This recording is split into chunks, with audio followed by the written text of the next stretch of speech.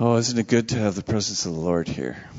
And that's our desire. You know, we come to church to meet with God. I'm going to invite my friend Kathy Klassen to come up. She's going to share God's Word with us today. She's a district representative for Deeper Life amongst our churches, and God has called her and blessed her to this ministry that she has. It's been a desire on her heart for a long time, right? Amen. To see people's lives changed by the power of God. And so, Kathy, may God bless you, and may He fill your voice with messages from Him for us this morning. In Jesus' name, amen. Amen. God bless you. Amen. Good morning. So great to be here with you. I bring greetings from our district superintendent, who is John Healy. He's finishing actually a 12-year term, and we're having a district conference at the end of this month where we're going to be electing a new district superintendent, and there's two individuals that are running, so we want to ask for your prayers for God's leading. Also want to thank you for allowing your senior pastor, Reverend Bill Butenworth, to sit on our Dexcom, which is kind of like the board for the district, and kind of keep us in line. So he's not only keeping you guys in line, he's also been keeping us in line. And so just want to thank you for that. On April 15th, millions of people around the world gathered to watch as the Notre Dame Cathedral began to burn to the ground. Many of them stood there in awe and silence, terrified because some of the things that they considered precious and some of the things that had been in their possession for centuries were now at risk and might be completely destroyed. And this was happening in the night, and so there was this uncertainty of what was actually going to be left, what was going to remain. And the next morning, as the sun began to rise, people gradually crept out to see what was left of Notre Dame. And as they began to see that the two towers were still there and the outer structure was still there, a little glimmer of hope. But then the first reporter that they let in from one of the newspapers of Paris, he went in and he took this next picture. And it went right across the globe. And these were his words. He was like, there was almost a kind of salvation when we saw this. There was a little bit of hope. I want to suggest to you that the only reason the cross is a symbol of hope is because of the death and the resurrection of the Lord Jesus Christ. The cross in its origin was a symbol of brutality and shame to the highest degree. And it is only because of the death and resurrection of the Lord Jesus Christ that we can even look at that cross and have a sense of hope. 2,000 years ago, other people gathered as another temple was brutally destroyed. Only this temple was the body of the Lord Jesus Christ. Disciples watched, crowds watched. As the scriptures tell us, Jesus' body was mutilated beyond recognition. Historians tell us that when they hung people on the cross, they actually hung them there naked. He would have been shamed to the nth degree.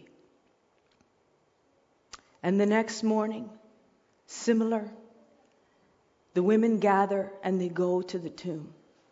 But unlike the story of Notre Dame, they are not going to look and see if there's any hope. They watched Jesus die. They watched him get taken down off the cross. They watched Joseph of Arimathea take him and bury him in a tomb. And they secretly went behind to watch because they wanted to know where their Lord was going to be buried. All four Gospels record this event. And while some of the details seem to be a little different, it's exactly like it would happen if you had an accident at the corner over here and there were 4 witnesses giving their account of what had happened. There might be some details that might seem a little different, but there would be a thread of that story that would be a concrete thread of truth. And we see in Scripture, and this morning I want us to walk through that story again. You might say, I think she's mixed up. This isn't Easter Sunday. For the Christian, every day is Easter Sunday. The mistake that we make as believers is if we start to celebrate Easter the way our culture celebrates Easter, then we are in big trouble. They celebrate it like it's a day and we get a holiday and we get a little bit of extra chocolate and then we move on. I want to suggest to you today that the resurrection power of the Lord Jesus Christ should be our day-to-day process of living and moving forward. And so we see, scene 1, what happened? Well, the scriptures tell us in the account in Matthew that there was a violent earthquake and these angels came down and they removed the stone and they sat there. And the soldiers were so blown away, they just kind of were like, it says they just laid there like dead. And the next scene is we see the women arriving. And the women arriving and they're kind of wondering, how will the stone get rolled away? But fortunately, when they get there, God's already taken care of that. And they get there and they bring spices. But the reality is, why were they bringing the spices? Because that was the way that they could honor their Lord. In the Jewish culture, and back then, they didn't embalm the body the way we do right now, but they brought all sorts of spices to kind of put on the body and wrap it with, so to keep the odor of decomposition as limited as possible. But even here, John chapter 20 tells us that Joseph of Arimathea had buried the body with 75 pounds of spices. I wondered as I was preparing, when was Jesus' resurrected body, did it have the scent? I don't know. That's a lot of spice. And so the women come and there's 2 angels. One account says 1 angel, the other says 2 angels. And they say, why are you looking for the living among the dead? He's not here. But the first thing they say is, I want you to look in the tomb and see. And then I want you to go to your brothers and I want you to tell your brothers that he is not here. He is risen just like he told you. And so the women go, they look in the tomb first and then they go, and the scripture says they go with some fear and they go with some joy.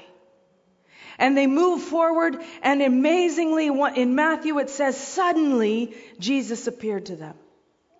In John it says he appeared to Mary Magdalene first. In Matthew, it says he suddenly appeared to these women.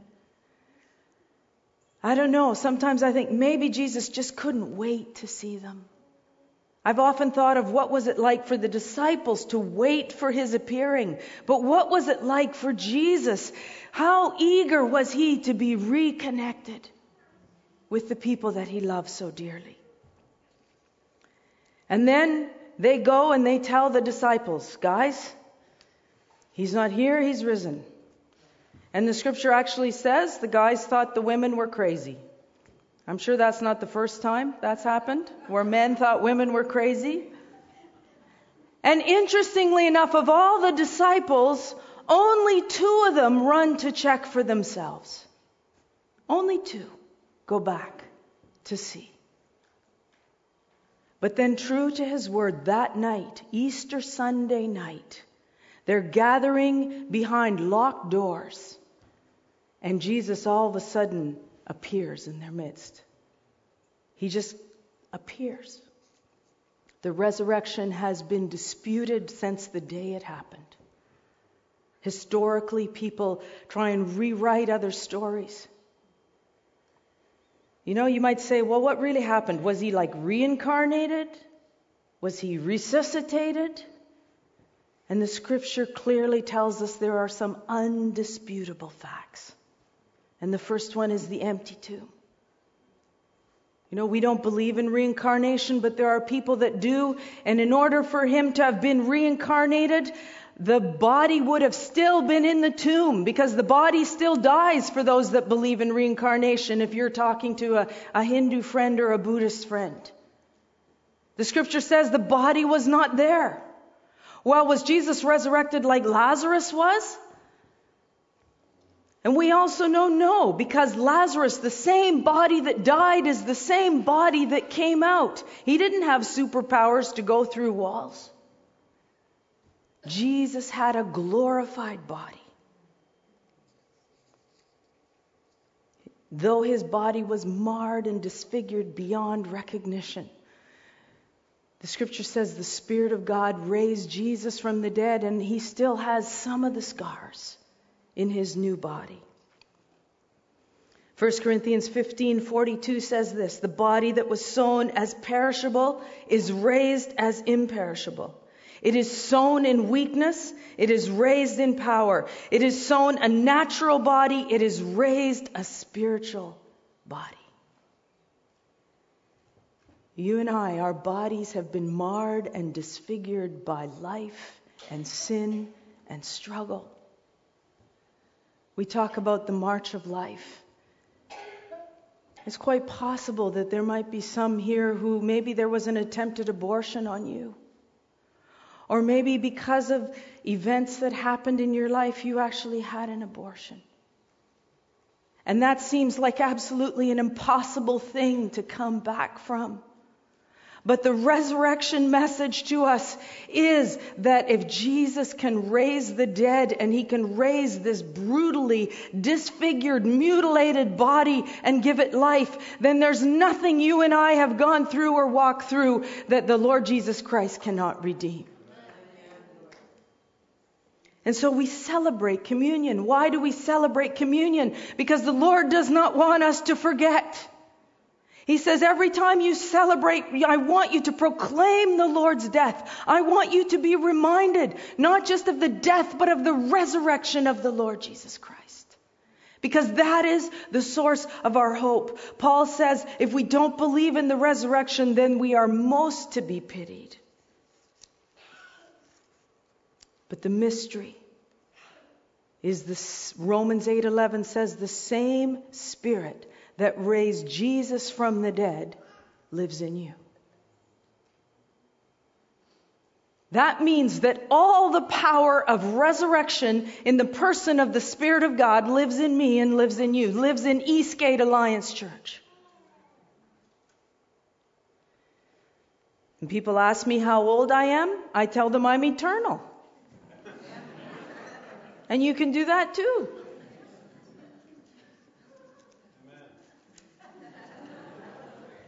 But you know, for many of us, we're not so worried about our eternal destiny. We got that sorted. We know where we're going.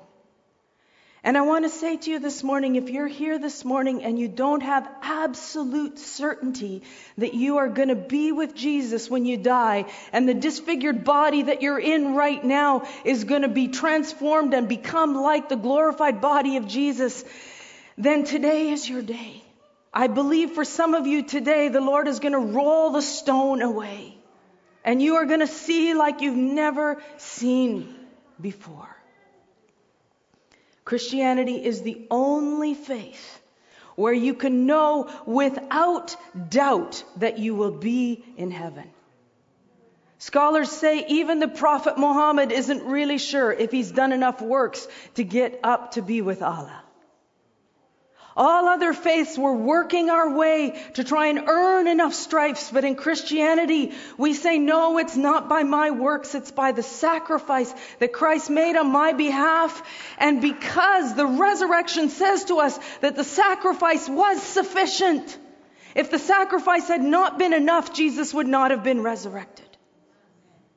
And so we step in to this incredible truth and incredible confidence that the Lord gives us. But the reality is, as we move forward as Christians, okay, we got our eternal destiny sorted. It's still quite difficult to live in the here and now. Most of us have got struggles and burdens. Some of us probably didn't even feel like coming here this morning. And so how do we walk in the resurrection power of Jesus right now? And I believe the Apostle Paul gives us some help here.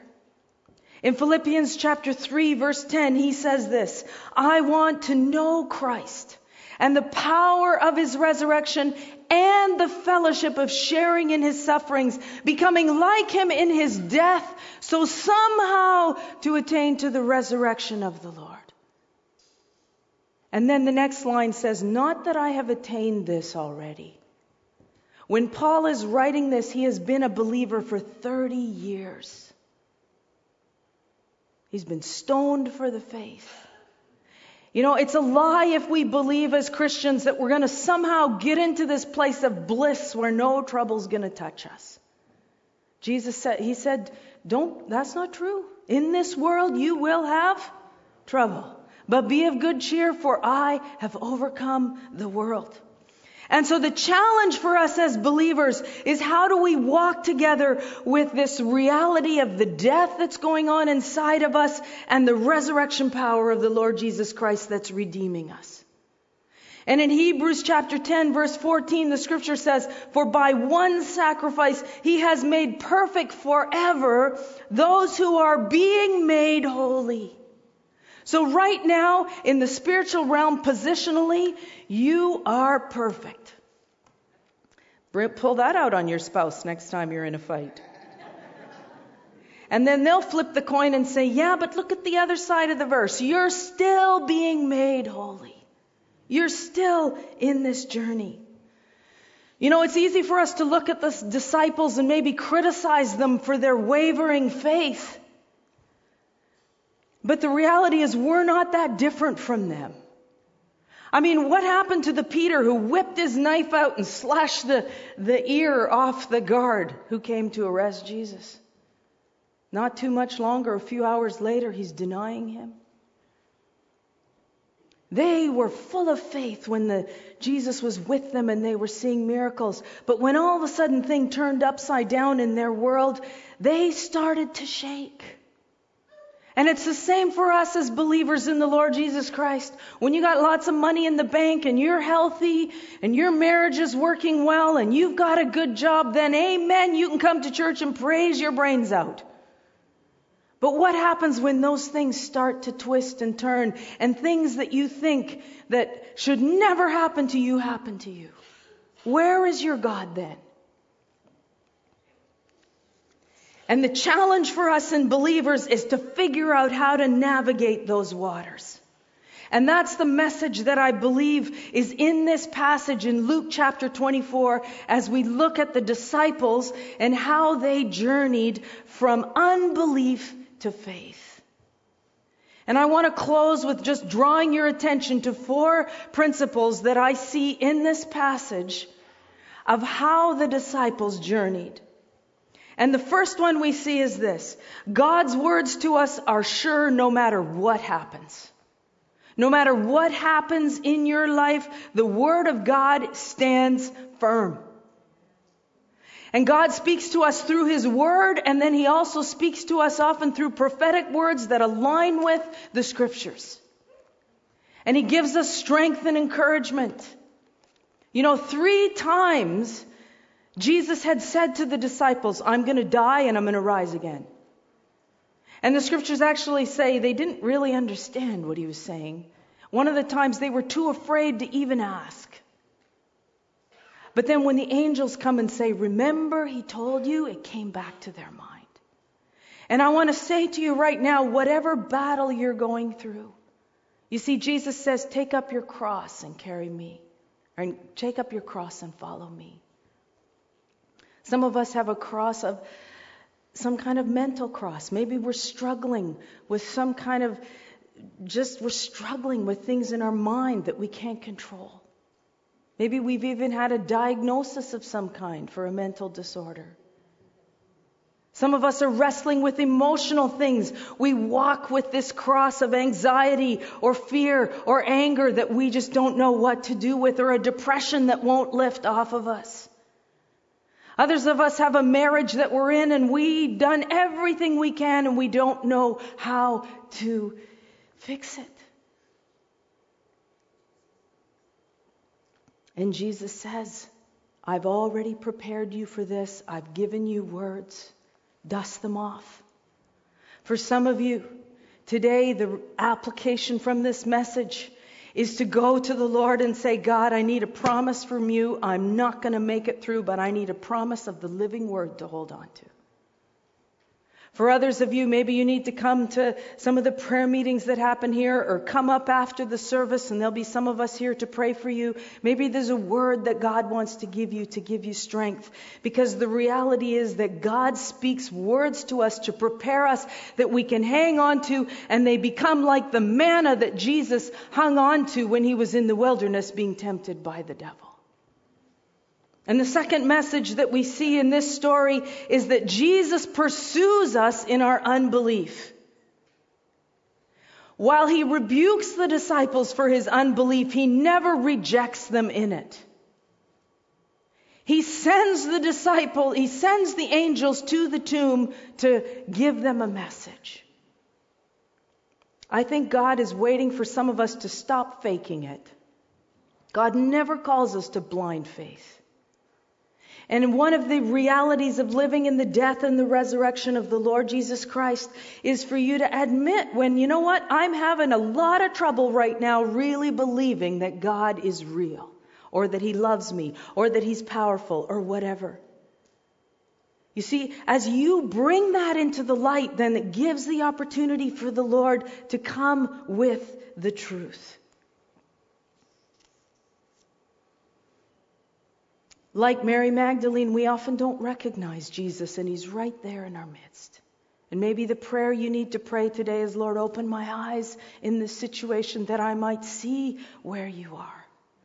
And the other thing that this passage shows us, and we need to be careful to observe, is there's a bit of a spectrum of moving from a journey of unbelief to faith. We're all wired differently.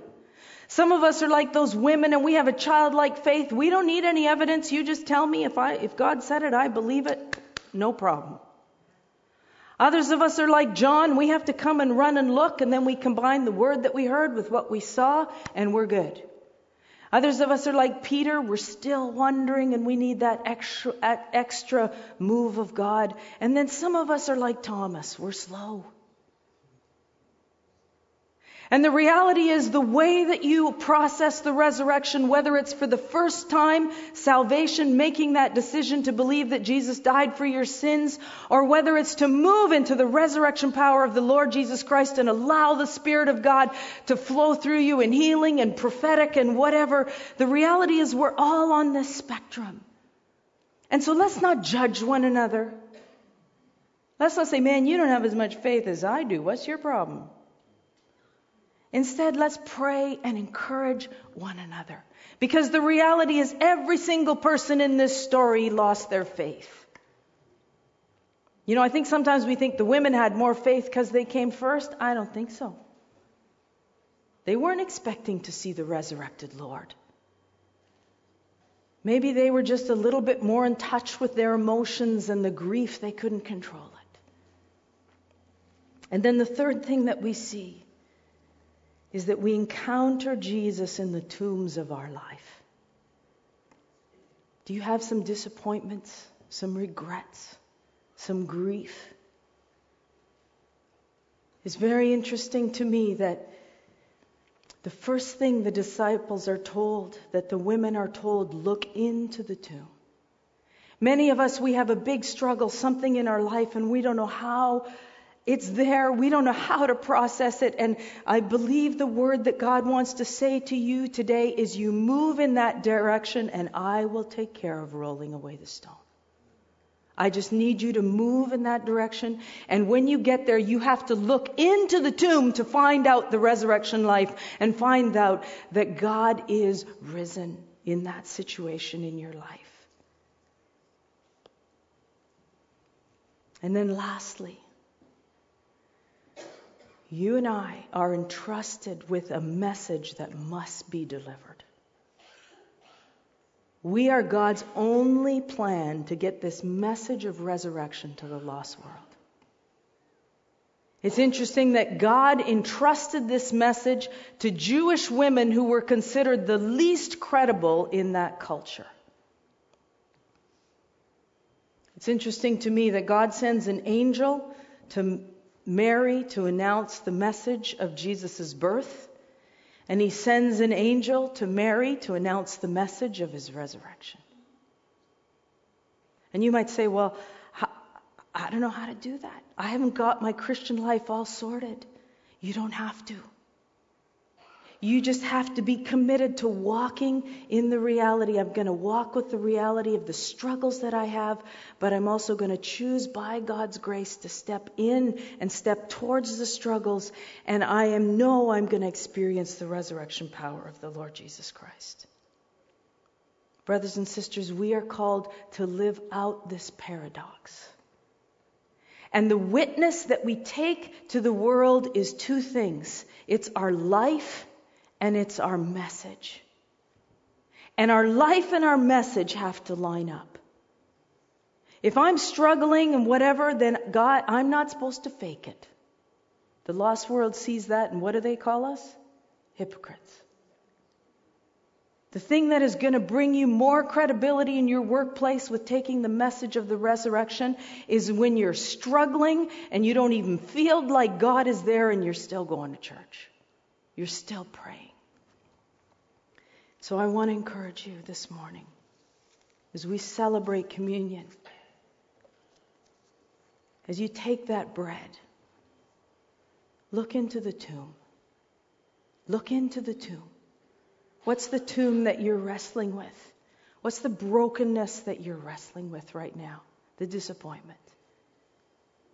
And just say, Jesus, I don't know how to deal with this. Just place it on the altar as you take the bread. And then as you take the cup, just declare, Lord, I believe that your resurrection power has not lost its power. The blood of Christ has not lost its power.